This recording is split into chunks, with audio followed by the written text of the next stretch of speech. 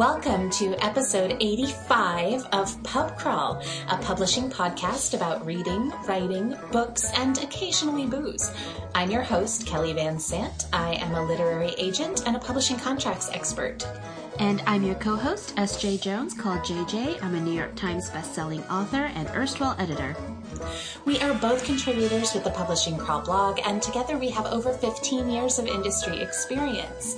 Today, we are going to be talking about organization and goal setting and basically just covering like a whole year's worth of recommendations and things like that in our absence, because we're back! We're back! We're finally back! A little bit later than we intended, but it's still January. Gosh darn it. It's still January.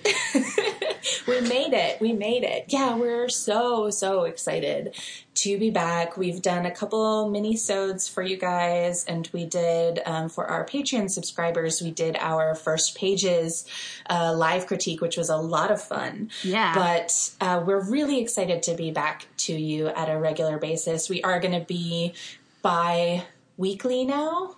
Meaning the every other week version of bi-weekly. Yeah, it's semi-monthly and bi-weekly, right? Yes, yeah. Gonna do every other week, basically. Yes. So that we can be sustainable and not burn out on you guys again. So we're back to stay. We're so excited.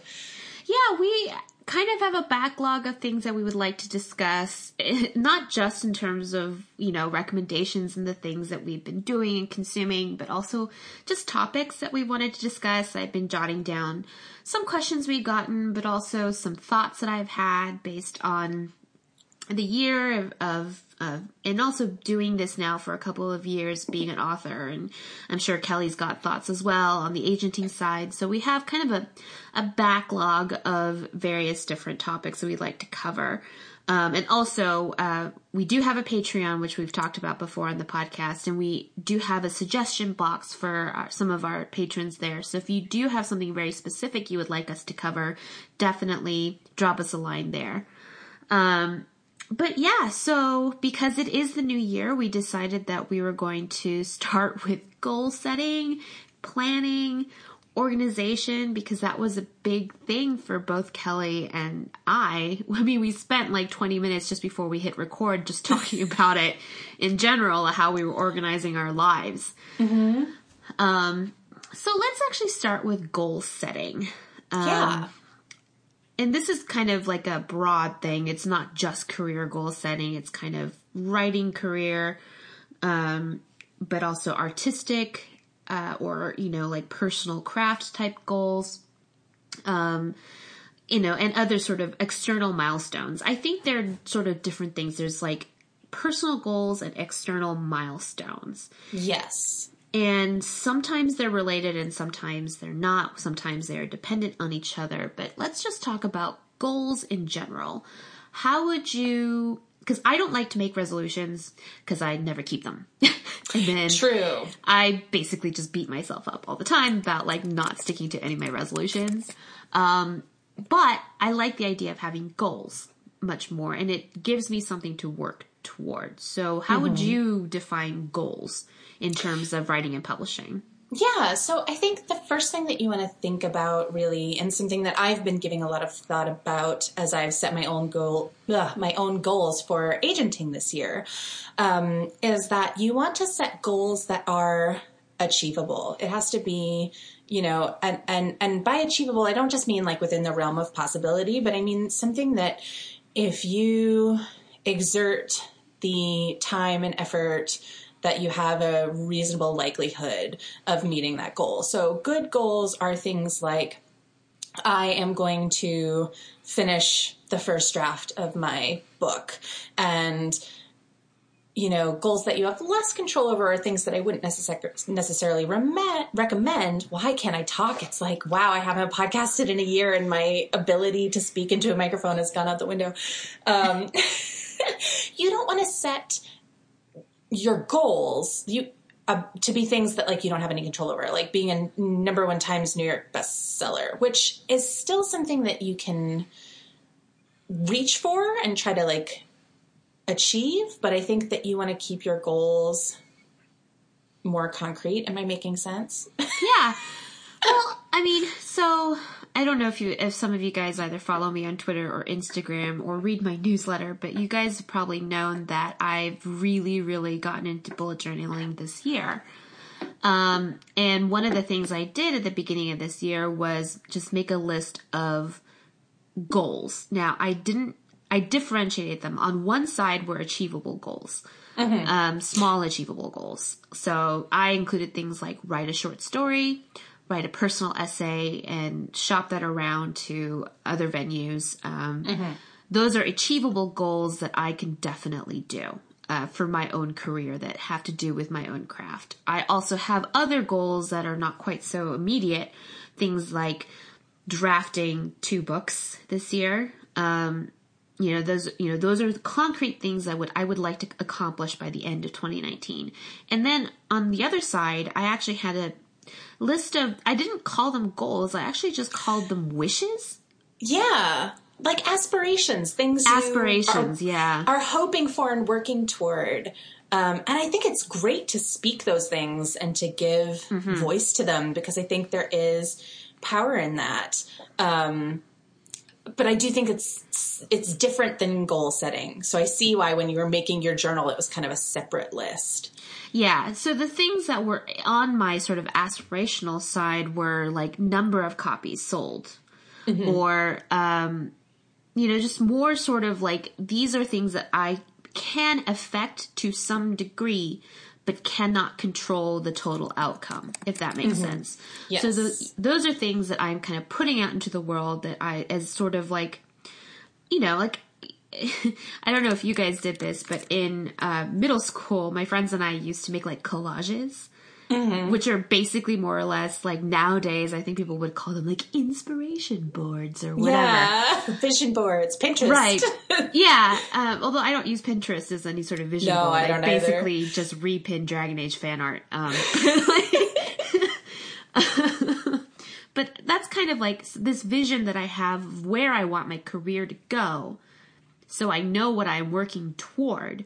But that's not something concrete, like a goal that I have, like to write a short story or to write a personal essay or to pitch certain articles to various venues. Because I really would like to expand beyond what I know already how to do, which is write novels.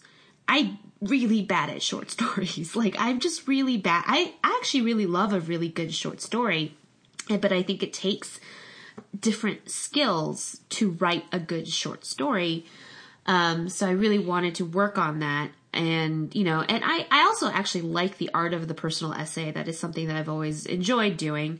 And I thought it would be interesting, and I would like to possibly get that published in other sorts of periodicals to kind of expand, my skills and my readership and my base, something like that. So I think that for me is the difference between a goal and an aspiration. Yeah.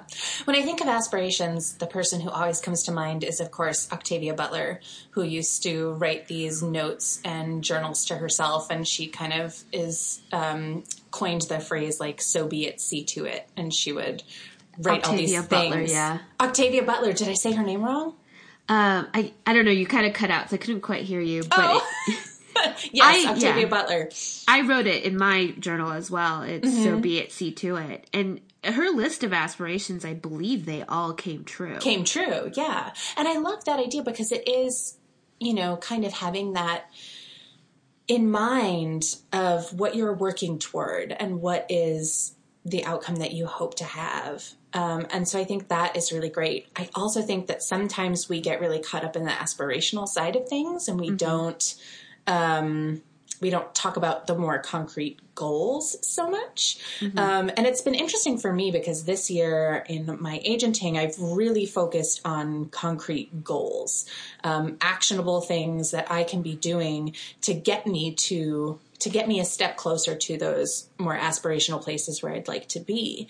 And it's, I think there's all different kinds of ways of doing it. JJ just talked about how she has her bullet journal that kind of she uses to keep track of all of that stuff. And I have a spreadsheet that I use to keep track of things. And actually, everything that I initially learned about spreadsheets, I learned from JJ years ago when we were roommates. And I was having a crisis about being a broke 20-something. And I was like, I need you to help me budget my money. And she set up a little spreadsheet for me that I actually used for years. But since then, my spreadsheet skills have only grown, but I am nothing compared to my husband. And I actually sat down with him on New Year's Day and I was like, look, I have all these goals for my business and I have all these aspirations for my business and the kind of agent that I want to be and the sort of things that I want to achieve. And I have all of these ideas and I have no idea how to translate all these ideas into something concrete and tangible that I can track and interact with. I was like, so I'm going to talk at you and you're going to make me a spreadsheet based on everything that I say. And he did. And it's amazing. But the amazing thing about it isn't necessarily all the formulas or all the, fancy stuff that it does. It is that it breaks down larger things into concrete tasks that I can do. Like I can contact X number of editors a week. I can read X number of queries. I can read X number of manuscripts. I can break down all the processes and all the pieces of my job into concrete things. Because I think especially when you are essentially working for yourself, a lot of agents are like independent contractors, more or less. And even if you're writing, whether you're writing full time or you're writing on your own, you don't have a boss. You don't have somebody that you have to report into. You don't have someone who's necessarily looking over your shoulder being like, did you do X, Y, Z? And it's easy sometimes, at least for me, to lose sight of the bigger picture of things. Maybe I'm really killing it at reading manuscripts, but I'm letting queries slide or vice versa. And, I think having a place, whether it's a bullet journal, whether it's a spreadsheet, whether it's, whatever your tracking mechanism is, to kind of look at everything at once and say, am I doing all the things that I can possibly do to get me where I want to go? I've found it, even in these short weeks that I've been using it, to be incredibly helpful. Yeah, I really started to seriously use my bullet journal to track various things. It's incredibly helpful as well. I mean, I spent the last couple of months of 2018 really getting back into using a bullet journal. And for a while, I've been trying to do all sorts of different things because I actually journal. Like I will journal by hand, and a lot of these are sort of just stream of consciousness thoughts, not just about my personal life, but also about my stories. Sometimes it's a way of talking myself through a lot of story problems and things like that. I had that, and then I had like a separate journal that I was using as like a planner / whatever, and I hated carrying around multiple journals. I wanted everything in one place. So I think I finally figured out a system, but I have to say it didn't happen overnight, right? I was working on this. I was developing the system that worked for me, because that won't necessarily work for everybody else. And the thing that I had been reluctant to do, but now I do see the benefit of, is taking the time to plan out and goal set. So it helps keep me accountable and on track. If I have a game plan for the day, for the week, for the month, I can see if I'm on track based on what I'd already planned out for myself. And at first I didn't want to do this because I felt like it was a waste of time, even though it isn't, because I thought, okay, that time could have been spent doing something else or doing other author things or doing or writing or whatever. And honestly, that wasn't particularly helpful for me. And so like taking the time, I do this, and I was telling Kelly every morning, the first thing I do when I wake up is I get coffee and I journal. And journaling is not just about story or whatever, although often it is. It's literally opening up my bullet journal, making my spread for the day. And my spread for the day literally has a schedule where I write down, okay, from this time to this time, I'll be doing this. From this time to this time, I'll be doing this. From this time to this time, I'll be doing this.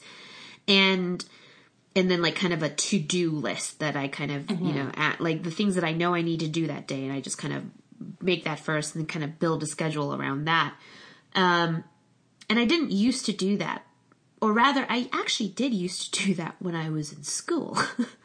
And I was also very organized when I was in school, that I no longer seem to have that ability. But it isn't that. I think I just got lazy, or that I resented such a structured life imposed upon me that I was like, yeah, I'm an adult now. I can do whatever I want. I can eat cookies for breakfast. Who cares? Like, but then I realized that there is a benefit to having that structure to my day. And even though at first I felt like this was time that could have been better spent elsewhere, it actually made me more efficient with the time I had allotted myself.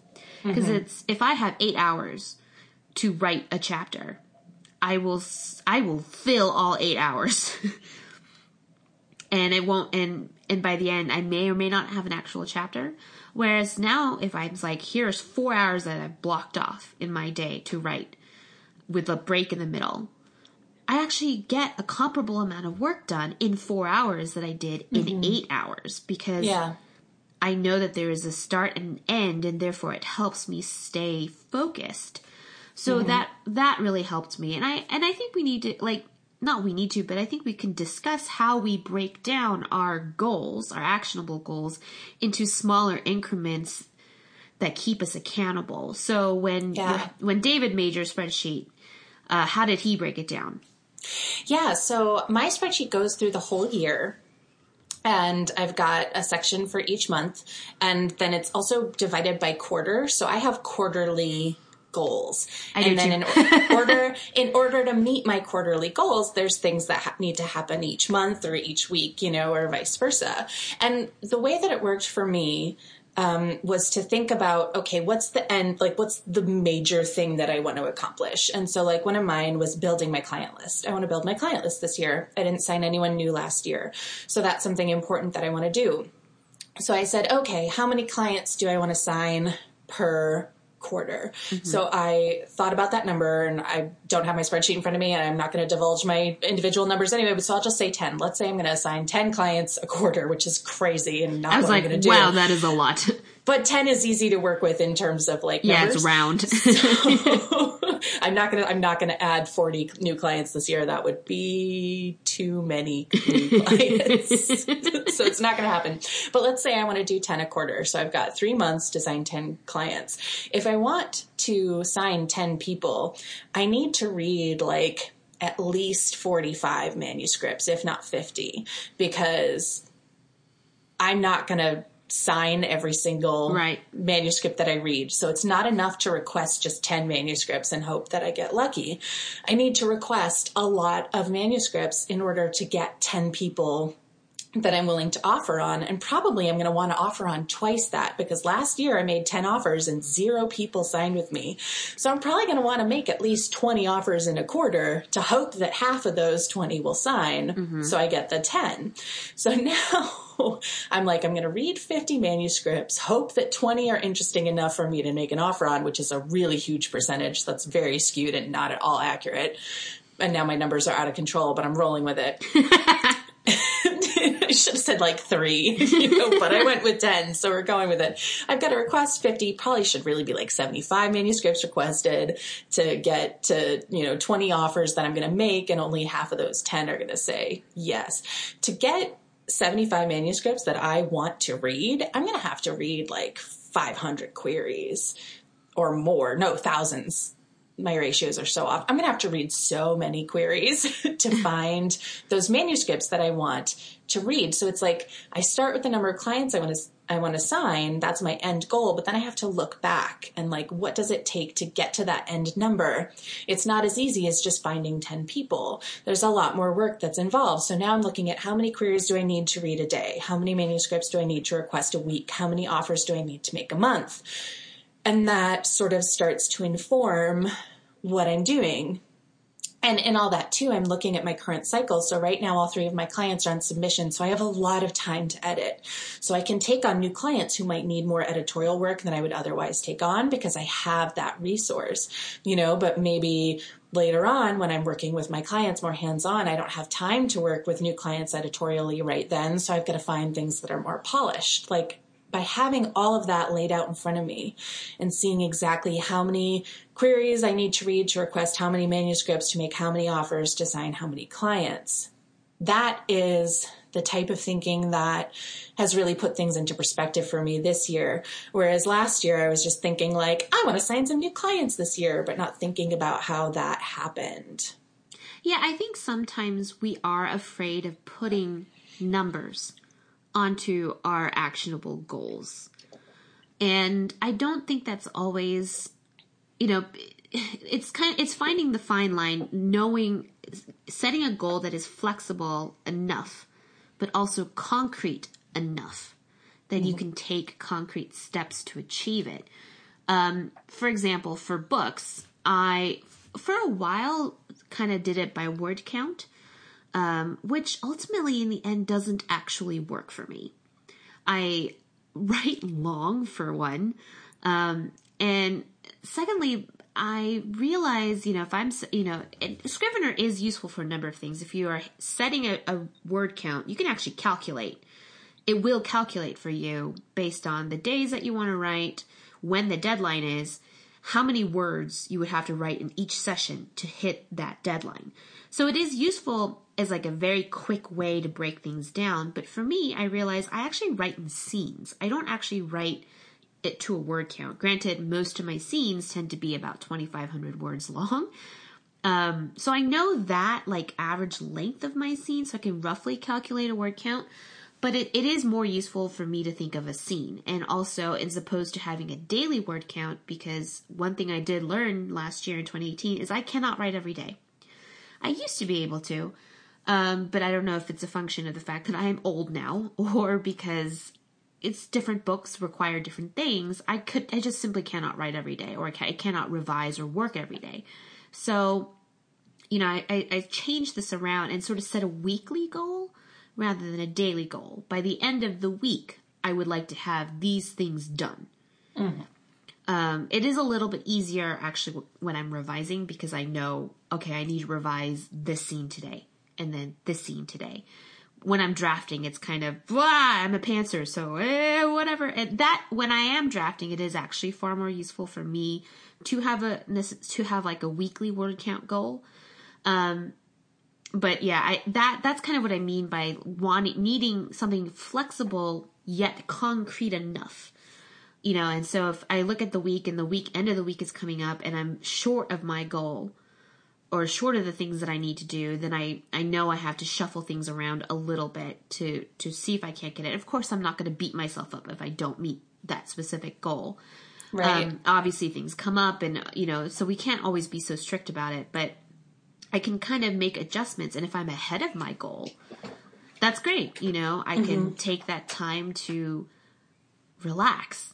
Honestly, I think that is something both Kelly and I discovered is that, my God, we need time to relax, to recover.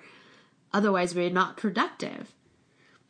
There was an article by Anne Helen Petersen. I love her. I do too. I actually love her. I started reading her stuff when she wrote her celebrity stuff. Celebrity stuff. If you guys have not read Anne Helen Petersen's celebrity stuff, I highly recommend it. She wrote a book that I think I actually talked about on this podcast, like The Scandals of Old Hollywood. She writes incredibly well, but she actually wrote a piece about burnout. And I read it and I was like, now I understand, because the state of burnout that people are in is that you're constantly working when you kind of have nothing left to give, when you're basically running on fumes, but you're still running because you have to. And that was one of my goals for 2019, actually, this was an actionable goal, which is to recover from burnout. Mm-hmm. And the only real way to recover from burnout is to allow yourself to rest. Yeah. And I was not going to let myself feel guilty about falling behind. It's harder. You know, it's hard to do, right, than to say. But so one of the things I did was I said, after 8 o'clock, I'm not working. Mm-hmm. Now, granted, I am able to do this because I am a full-time writer now, and I understand that people who have day jobs won't necessarily be able to do this. When I was working full-time in addition to writing, I certainly couldn't. So I completely understand, and I honestly, now that I look back on it, think that possibly working full-time and trying to draft a book at the same time did contribute a lot to a years-long burnout. It was a years-long burnout. I had to take almost all of 2018 to slowly start to recover.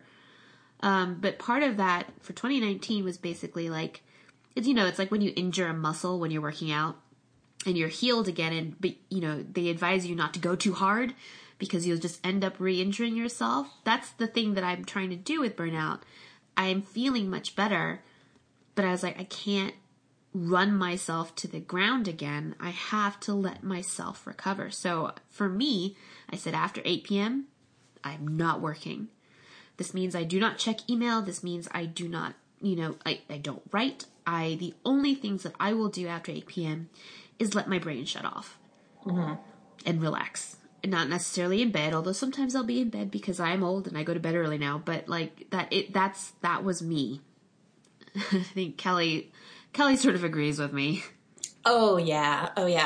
I've been really working on my sleep hygiene lately. I've had mild insomnia ever since I was pregnant with my daughter 5 years ago, and it's just kind of gotten worse and worse and worse and worse until my insomnia in 2018 was so bad that I truly was not sleeping, and I was exhausted, but I could not sleep.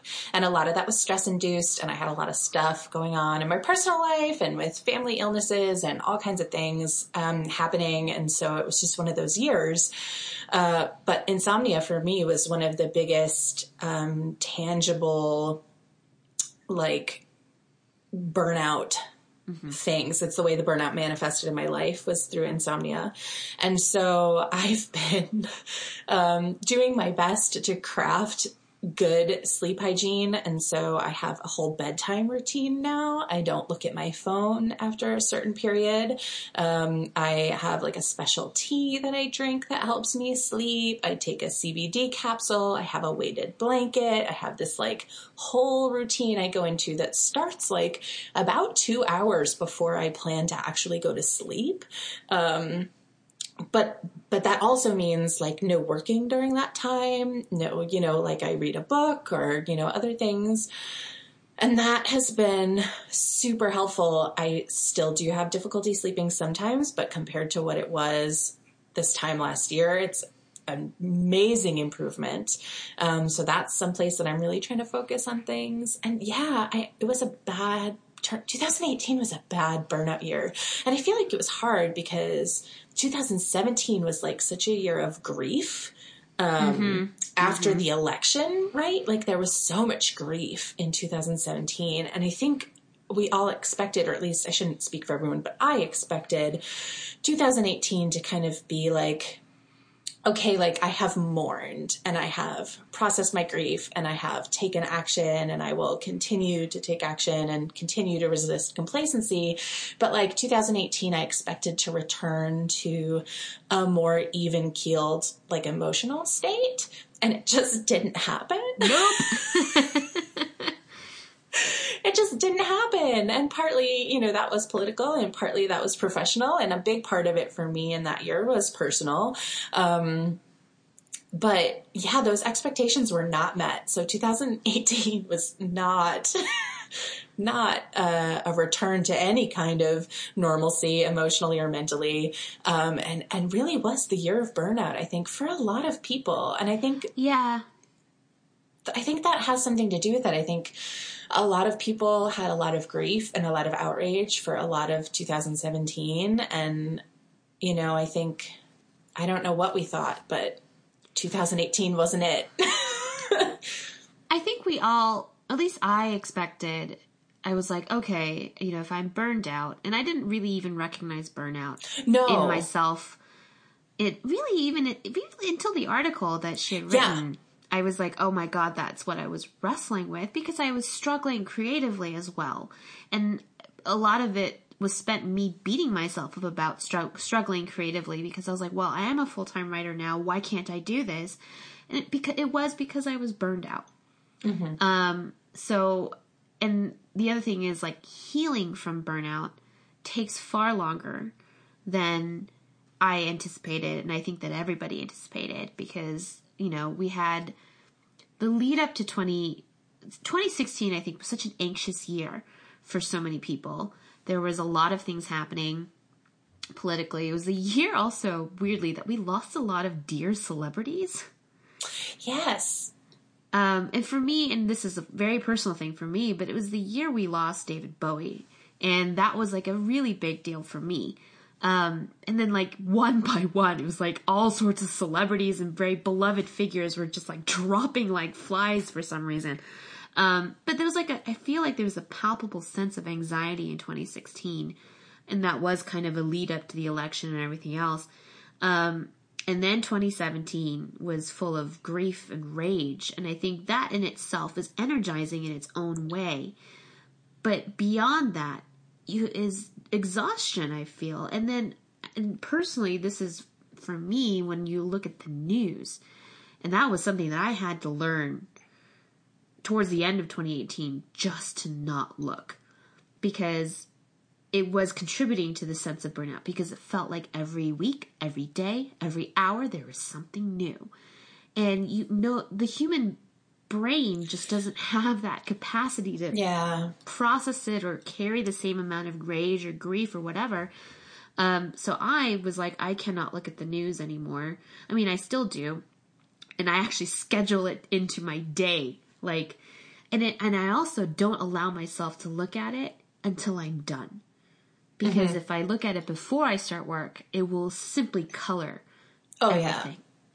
So, you know, but I think that was definitely it. Like, 2018, we're all so tired and so burned out, and we all thought we could skip that process. Yeah. We all thought that we could move on straight, but we can't.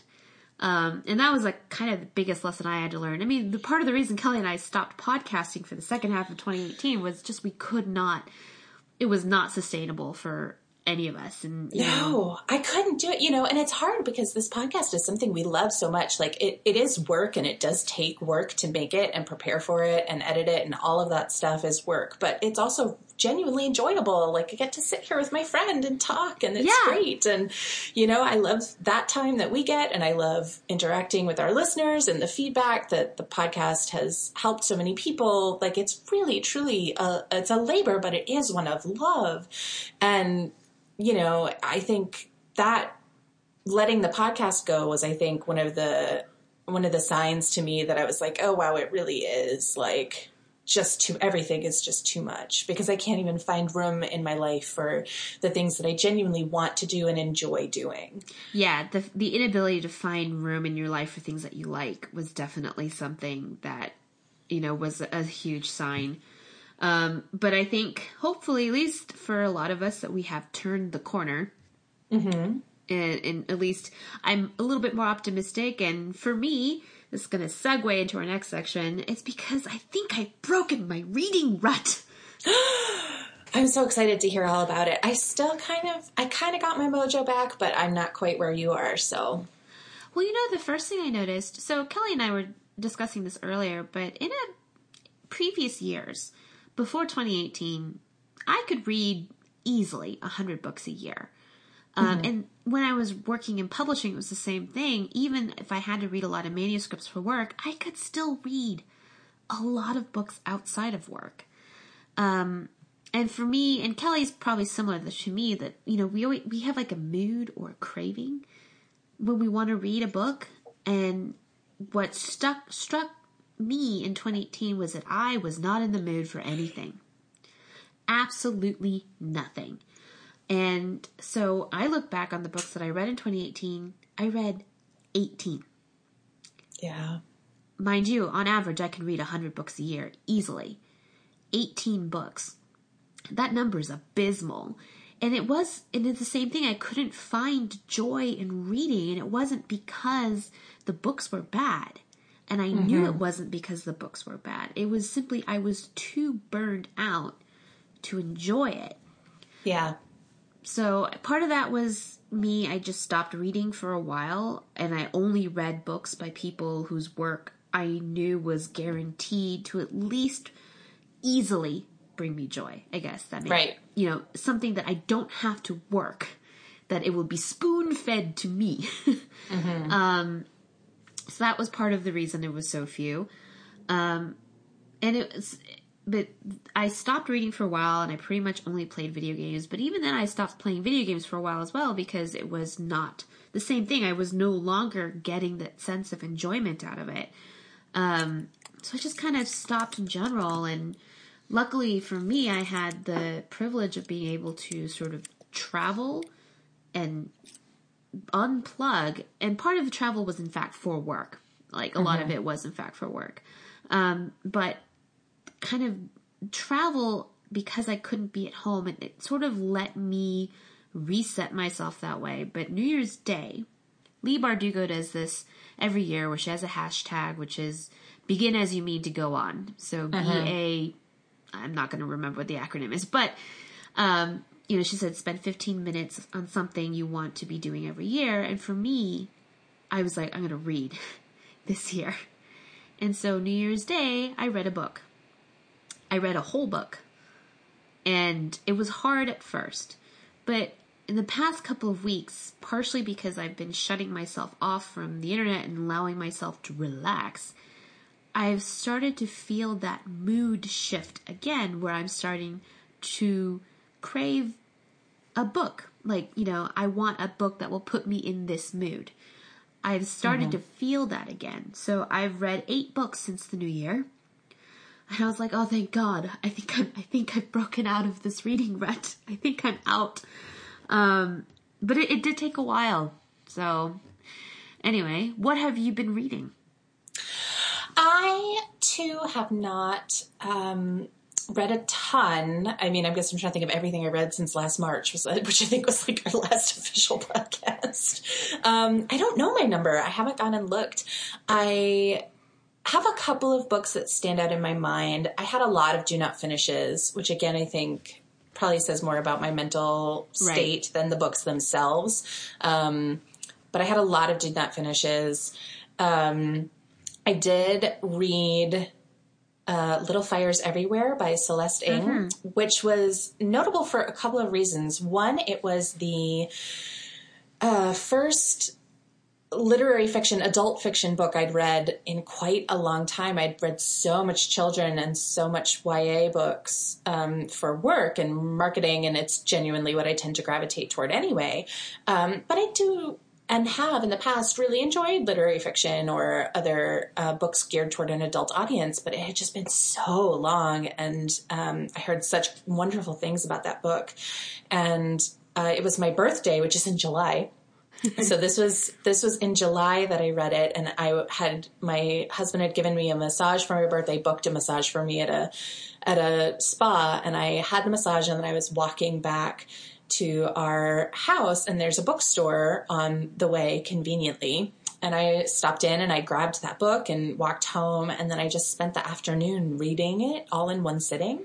And it felt like such an indulgent thing to do, to not have to be anywhere or go anywhere or do anything, and that I could just kind of lay in bed and read a book from start to finish, which is, again, something I had always frequently done much of my whole life, and I read quickly, so it was easy for me to read books in one sitting, but I hadn't done it in so long. And so I read that book cover to cover, and it was really just the experience of reading it, I will just remember for such a long time, because it felt so good to read a book in that way. What else did I read? I will be honest. The last mini-sode I think we did when we announced that we were coming back, or we did some kind of a miniature announcement in the last month or two, and we talked about Dan Brown's Da Vinci Code. Oh yeah. And I totally that night borrowed it from the library and reread that because I hadn't read it since it came out. And that was very enjoyable, still ridiculous. Yep. But I had a blast reading it. I read a lot of things. The books that I did read were honestly really books that were so outside of anything that I worked on. I read Michael Pollan's book on LSD, How to Change Your Mind. His books about LSD and other psychedelics. I really like him. I do too. I do too. And I really loved that book. It was really fascinating, just the history of the drugs and the way they were used. And, you know, he does eventually, kind of his whole thing with books is he does a lot of firsthand experience with all his cooking books. You know, he's out there cooking and all that other stuff. And so he does take 3 different types of psychedelic drugs. He does... he smokes the toad. he does a type of psychedelic mushroom whose exact name I can't remember at the moment, and I think he does LSD. I can't remember if it's LSD or a different one, but he has 3 trips and he writes about them, and it is as bizarre as you would think to try to have Michael Pollan explain his trips to you. So I read that. Yeah, those are the ones that are sticking out at the moment. I think my favorite book of 2018 was Tess of the Road by Rachel Hartman. Yeah. Rachel Hartman had written Seraphina and Shadow Scale, both of which I also really, really enjoyed. But for some reason, mostly I remember Tess of the Road because it was one of the few YA books I was able to finish that wasn't necessarily written by my friends or like people whose work that I know consistently deliver that easy hit of entertainment. And so it was quieter, it was less big, but it was also it's actually a really beautiful story about grief and recovering from grief and literally having to go on a long journey to discover yourself, but also a way to recover from grief. A little bit prescient now that I think about it. But I loved, and Rachel Hartman always does incredibly interesting things with her science fiction and fantasy. In this particular book, she actually she doesn't play with necessarily, but dragons and other creatures in this fantasy mold in this world are just simply different from humans. They're just alien from us. And in this particular book, the main character spends time with what are called Quiggedal. They are cousins of the dragons, but they don't fly. They're kind of reptilian. And Quiggedal can change gender. So there were some interesting things about gender, about assumptions about gender, and it was but it's so seamlessly well done. And it is part of the story and it's not lecturing at you. And I think Rachel Hartman is incredibly gifted as a writer. And I'm always, it takes her like 3 years to write each book, but that's fine. She can take as long as she wants. So that was really, for me, I think the standout book of 2018. And, I read a lot of the other books. I read The Cruel Prince. That was early last year, which I loved. But all the books I read 8 in the month of January alone. So what have I read this month? I read Kingdom of the Blazing Phoenix by Julie Dow. Yes, which I enjoyed. I actually got it a long time ago, and I started it, and because of my I just couldn't finish it. And it wasn't because the book isn't good, because I love Julie, and I love Julie's writing, and I just was not in the mental state to really read anything. I had a lot of arcs last year that I did not finish, and it wasn't because I did not enjoy them. It was simply just I could not. Yeah. So I read Kingdom of the Blazing Phoenix. I read The Wicked King, which is the sequel to The Cruel Prince by Holly Black. And I loved The Cruel Prince. It was another one of my favorite books from last year. And this book is, I read it on the flight back from Los Angeles to North Carolina, where I live, and I felt kind of bad because I'm reading it on my iPad, and I've got this gleeful grin on my face, like the whole time, like, and I was sitting next to this college kid, and anytime he looked over at me, he's just like, what is this weird lady, like, just like cackling over a book. Oh my God, there's one line, and I like literally like meep on the plane, because it's very much a hate to love, if you can call it love, type of story. But Cardan says to Jude, kiss me until I am sick of it. And I was like, help. Help me. It was so good. I read it in one go, and it was great. I also read, it's actually a romance novel, a fantasy romance novel called Master of Crows by Grace Draven. That was recommended to me actually by Amanda, who works for Smart Bitches. And I really enjoyed it. She recommended it to me because she said, I think you would like this. And I was like, okay. And she was right. So I enjoyed it. I read The Life-Changing Magic of Tidying Up by Marie Kondo. Yes. I read that years ago, but I've watched the Netflix special. Same. Which has, there are a lot of things I feel like you can take away from Marie Kondo's book. And it isn't just about tidying up. No. Specifically when she talks about things sparking joy in your life, that really does resonate for many things. And it isn't just the stuff you own. I think there are other parts of your life you can con Marie out of your life. So I read that. I read The Gilded Wolves by Roshni Chokshi, which I actually read in draft form last year. But it just came out, and it has hit the New York Times bestseller list. Yay, Rosh! And then immediately after that, I read the sequel because she sent it to me. No fair. It's great. Sorry, y'all. It's gonna be a while, but it's great. So that was awesome. I also read Once Upon a River by Diane Setterfield. Diane Setterfield wrote one of my favorite books, which is The 13th Tale.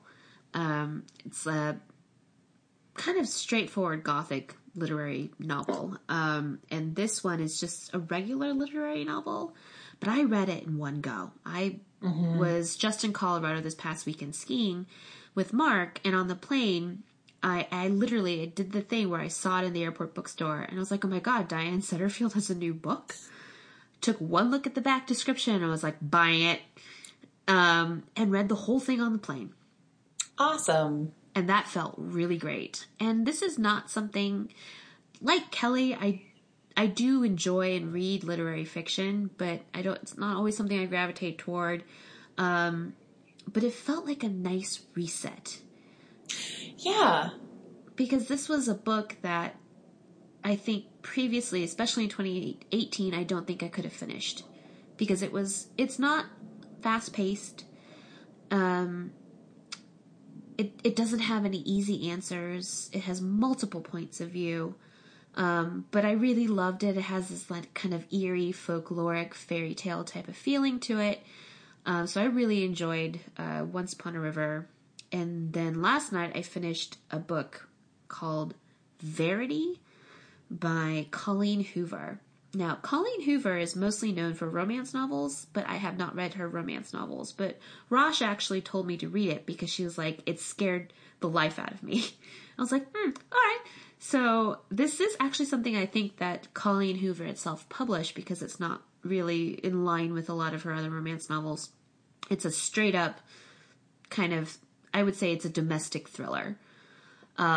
And I started it last night, which was a mistake because I couldn't go to bed. I couldn't sleep. But I did that thing where I read it in one go. And I was like, I think I've defeated my reading rut. Hallelujah. Yes. Oh, it helps. It helps. But I feel now again, that the urge to seek out new books, to put me in a mood, specifically having read Diane Setterfield and be like, oh my God, I can finish this. And moreover, I could finish this in one sitting and enjoy it. Really made me feel a lot better. Yeah. So that's what we're reading. What are we working on? I, have all my goals for my agenting stuff. I am lining up a bunch of conferences this year. So I'm going to be traveling a little bit for those, which is exciting. And I'm working on putting together new panels and new classes and stuff to teach so that I don't just have to teach the same exact thing everywhere I go. So that I'm really looking forward to. I'm going to get to some places that are local. I have a conference in St. Paul in March, and then Door County, Wisconsin later in the year. But then also going to be doing some travel for some stuff that hasn't been announced just yet. So really looking forward to that. That'll be pretty exciting. And then, working on my more concrete agenting goals, I think. I'm really excited about the possibilities for my existing clients and hoping to sign some new clients and, have been working with a writer on a revise and resubmit that I'm pretty excited about. So I'm looking forward to see how that turns out. Yeah. Awesome. What about you? I'm revising the first book in the Guardians of Dawn series. I have not been home for more than a week at a time since September. And I'm just looking forward to sitting my butt in my chair and really working on this. I, unfortunately, am just not somebody who can work while I travel. And part of the things that I did while I traveled, I traveled last year. Where did I go? I went all over the place last year. I went to Tibet and Sichuan, China, and Bangkok, Thailand, and I went back to Korea with my mother. And Sichuan and Bangkok and Tibet were actually research for Guardians. So that was work as well. And I was taking notes and things like that, but I just can't work. I can't. For that, I need to sit in my office and work, like treat it like a job. Yeah. And so while the travel was very good for inspiration and things like that, it was not quite so great for like actual productivity. Some people can actually work when they travel. I don't understand how they can do it. I also can't work when I'm social. There were a lot of author events and things like that that I also attended, and a lot of conferences and things like that. I was at NCTE in Houston. I was at Y'all Fest. I did see Holly Black when she was in North Carolina a couple of weeks ago. So like a lot of this was a lot of socializing, which is enjoyable, but for me as an introvert, it's also very, very draining. Yes. So I can't work while I'm in the presence of other people. I really need to be a hermit and hold myself up.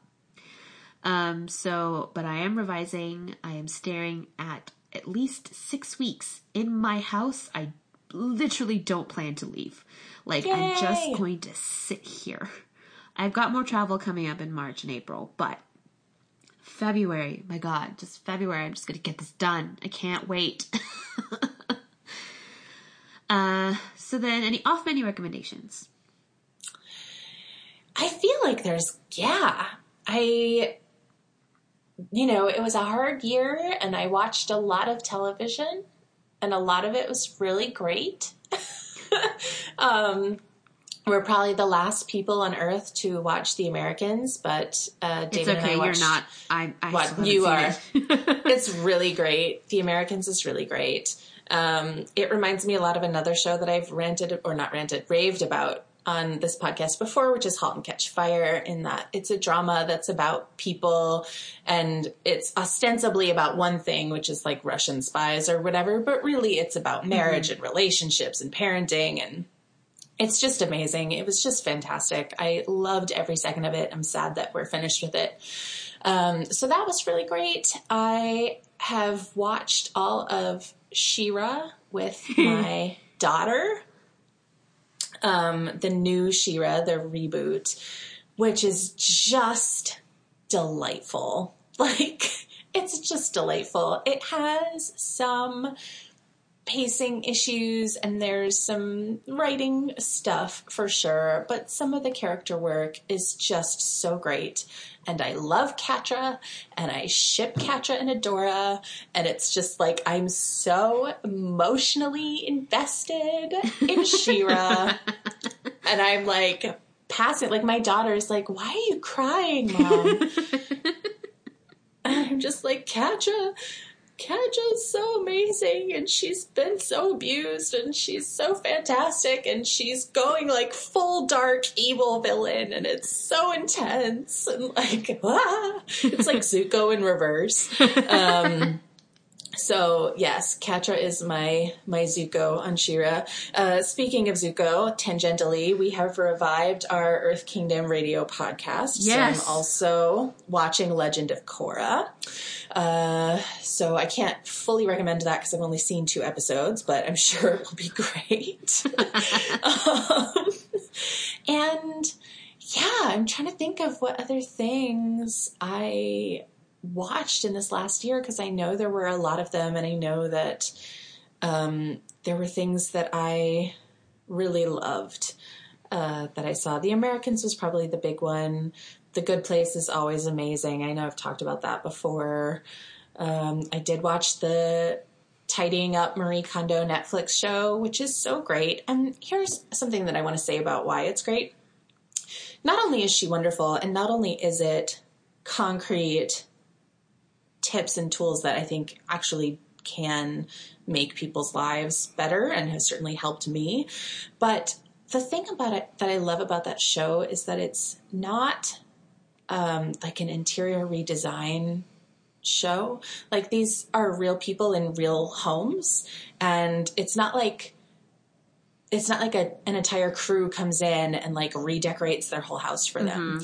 Like, their house still looks like their house or their apartment or their whatever. And as somebody who lives in an apartment with blank walls, because I keep meaning to hang things and I just haven't done it, I really do love that the focus of the show is not about how your home looks aesthetically, but it's about how it feels and how it works and how it supports you as a person, that you have things organized in a way that enables you to live your life and spend time with the people that you love. And maybe that's really cheesy, but like, it's something I genuinely appreciated about the show, that it was like, this isn't about having the most beautiful home or the most stylish home or the most, like, this is about taking the things that you have, deciding what brings meaning to your life, and letting go of the rest, and then not thinking about your stuff anymore. Like, the whole purpose of Tidying Up with Marie Kondo is to not have to think about your stuff and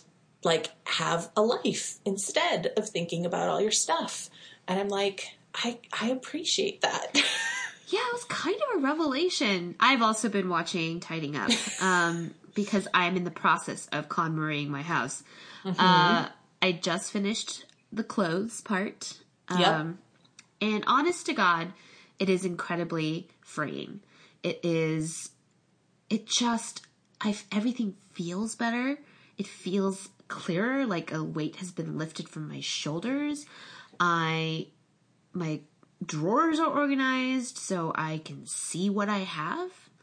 The other thing is, like, I fell into that trap that a lot of people do, I think, which is, oh, I could probably still get some use out of this, or, oh, I paid money for this, I should probably use it. But when the whole concept of spark joy, which I think in Japanese she calls tokimeki, is not necessarily, doesn't make you happy, but it's a different feeling. It's not like, oh, it makes me happy. And I think people misunderstand that, particularly when it came to books.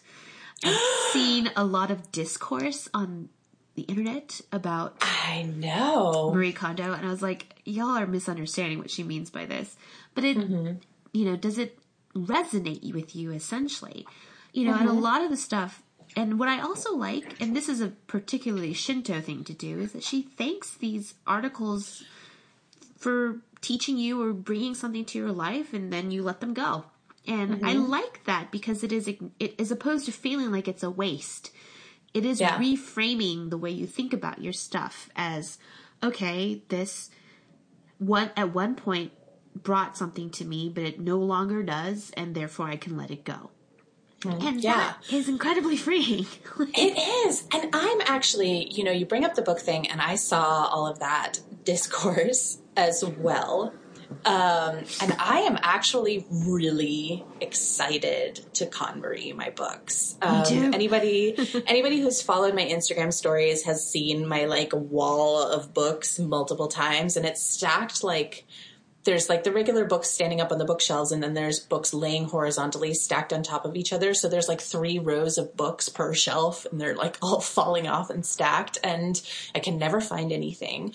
But a lot of this stuff I've hung on to because I like what it implies about me, or it used to be. So, like, I have like all of these books from college. Like, I took a world religion class, and I've got all these world religion books, and the class was fascinating and I enjoyed it. I'm never going to read those books again. Right. There's no reason for me to have them. I was like, I've kept all these books. And I graduated college in 2014. It's been a long time and many moves that I have loved these books around. And I'm like, why do I still have these? And then there are books that I didn't read or will never read, but have because they were a gift or it was an obligation or, you know, something. Books that I read that I didn't like, books that I read and did like, and then something horrible came out about the author and what a terrible person he is, and now I don't want that on my shelf. Yep. There's lots of books that I don't need to have. We were reading aloud with my daughter now, and we're reading like actual chapter books, and I was going through and I had saved all these books from my childhood and was going through them all to find one that was suitable to read aloud with her.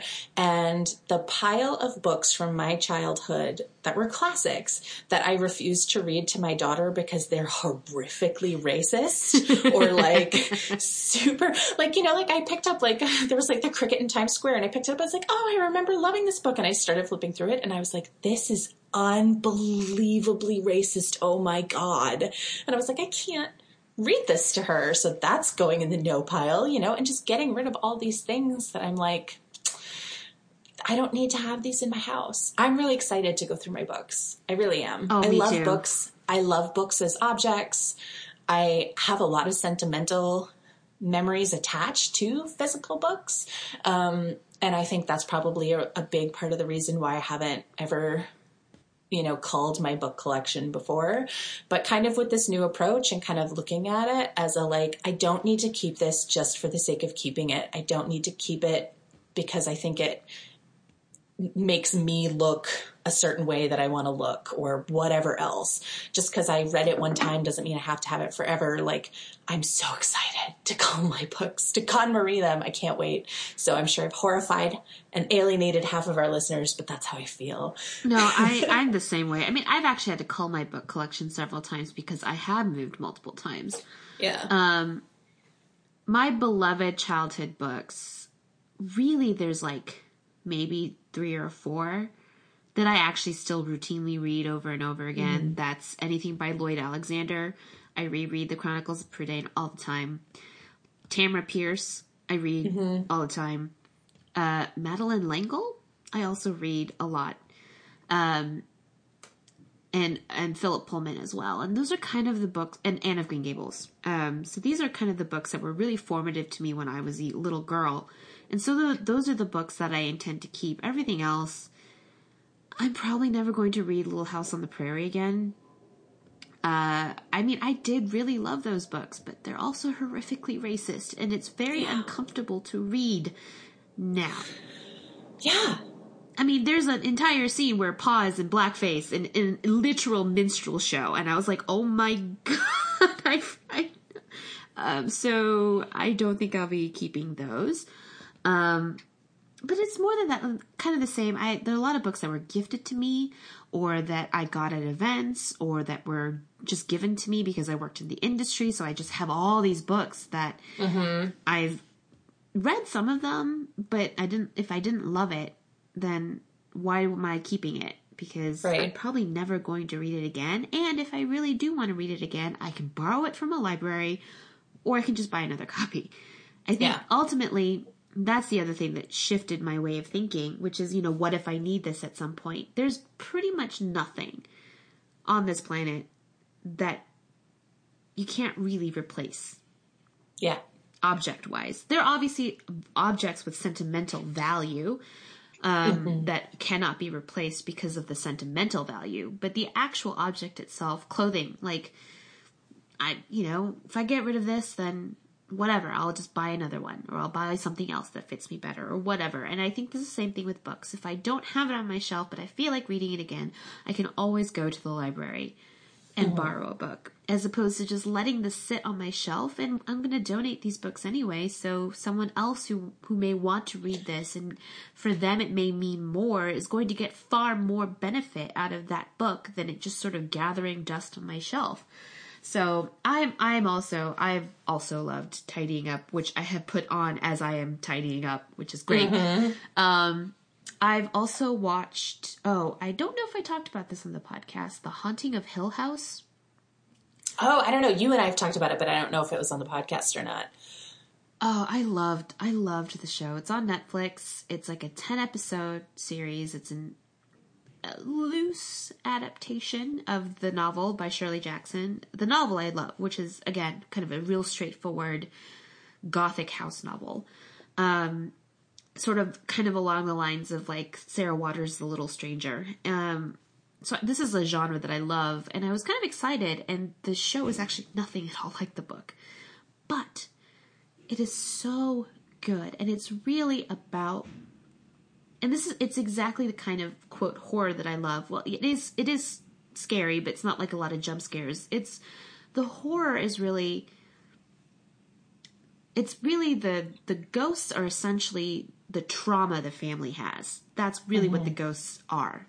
They're actual ghosts, but also metaphorical ghosts. And I love this. And it's really about family and trauma and mental illness, but also love and healing. I was so taken aback by it. I like bawled in like every episode, by the way. So I highly, highly recommend The Haunting of Hill House. And The Dragon Prince, which I was late to the party. Yeah, you were, but it's good. I enjoyed it a lot. And the thing there are flaws in The Dragon Prince. Pacing issues and some weird expository info dumps. It's not perfect by any means, but... And the antagonist, we have no idea why he's doing what he's doing. We don't understand the antagonist's motivation, like, at all. Which is kind of a big problem, but the show is charming enough that you overcome exactly. it. And I'm hopeful, because the new season starts up again pretty soon, I'm really hopeful that we'll get some explanation. I literally could not figure out. I was like, is it... Okay... Does he want power? Because I'm not even sure if he wants power. And if he wants power, then why does he want power? Is it just to feel? To have it? Good? Is it because, or is it like a moral stance, which I don't think it is? I was just so confused. I was like, I don't understand this. But the characters are really great. And it gave me a lot of Dragon Age feels, believe it or not. And it really did make me feel the same way Dragon Age had made me feel. And for that reason, plus a lot of the same writing team that did Avatar: The Last Airbender is on this show, so a lot of that's still there. I'm really excited for the next season, and hopefully we'll make more sense of the villain, because right now I'm just like, literally, it's like the biggest weakness of the show. I was like, I don't understand why the villain does anything, actually. Like, at all. Why is this happening? Yeah. And it's not even like Ozai. Ozai is like Voldemort, right? Ozai is just... I'm evil because I'm evil. And that's fine. And that's fine, but that's actually not how this villain is characterized. Right, because the villain is like best friends with the king, but then like helps murder the king, but like is like sad about it, but like not really sad about... Like, I just like, what are you doing? What is happening? And also, like, he seems to have a good relationship with his kids. Yeah, like he seems like... It just doesn't make any sense. It does not come together in any other way. So I'm a little lost, but, and before the new year, I had started playing Assassin's Creed Odyssey, which is... We're playing Assassin's Creed 2, but a different one. Yeah, which one? Are you playing Origins? No, we're playing the Revolutionary War one. Oh, okay. Black Flag? Yeah, I think. I don't No, love it's it. Assassin's Creed 3. It's Assassin's Creed 3. Yeah. This is my first Assassin's Creed game, and I only picked it because you can play as a lady assassin. Oh, I just read some controversy about the downloadable content for that one, I think. Oh, I haven't played any of the DLCs. Also because this game is going to take about 500 hours to play. I didn't realize how big it is. I know. Isn't that one more choice-based? So, Assassin's Creed Odyssey, I literally only picked it because you can play as a lady assassin. And this was the first one of the Assassin's Creed games where you could romance characters. Mm-hmm. Because the next game from BioWare is Anthem, and I don't even know what that is. And for me, Mass Effect Andromeda was kind of a real disappointment. I didn't even finish Mass Effect Andromeda, so... and there's nothing necessarily bad about Mass Effect Andromeda. I just didn't love it. But I was excited about Assassin's Creed Odyssey. It is not a BioWare game, in that the romance doesn't really matter. It's incidental to the game. Yeah. It's not kind of integral to the game the way it is in BioWare games. But I find it strangely meditative. Like, there's something really nice about just going around and assassinating people. I wonder why that is. Why could that be? So it's not quite a lot of character-based choice. There are points in the game that I think probably affect the endings you can get. But I'm not really that far, even though I'm like level 50.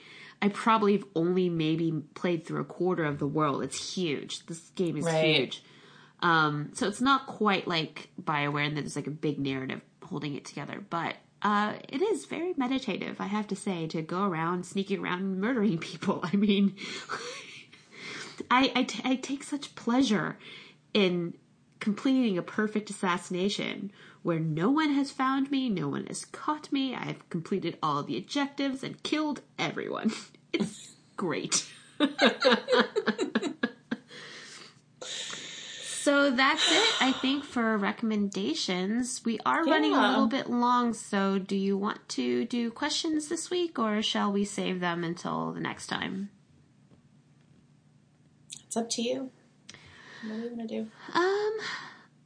I think we can save the questions for a question episode. Just kind of maybe we can do that next time as sort of a catch up for questions.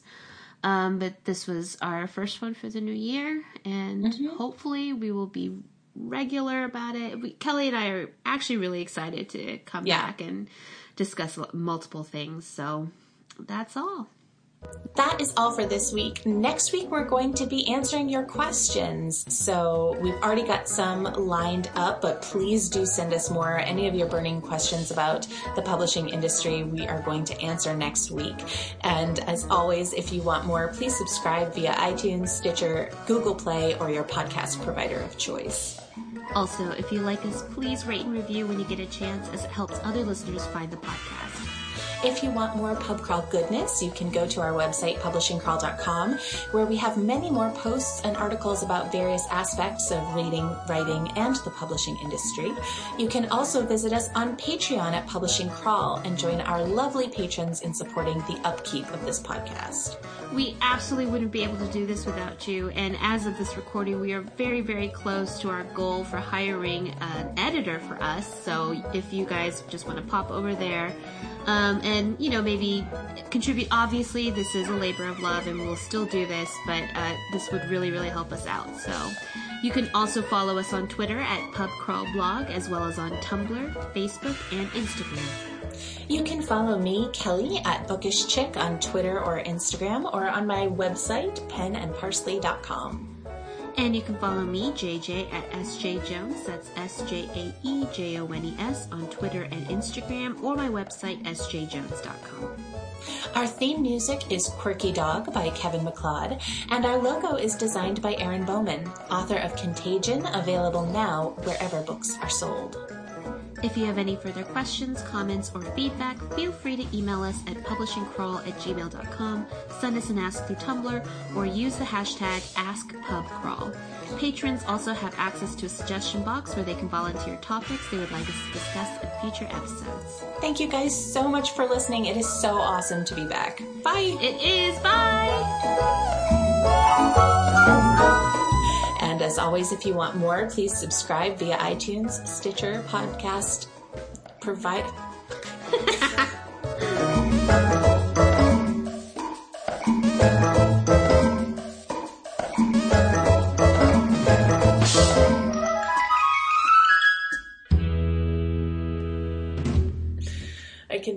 I can do it.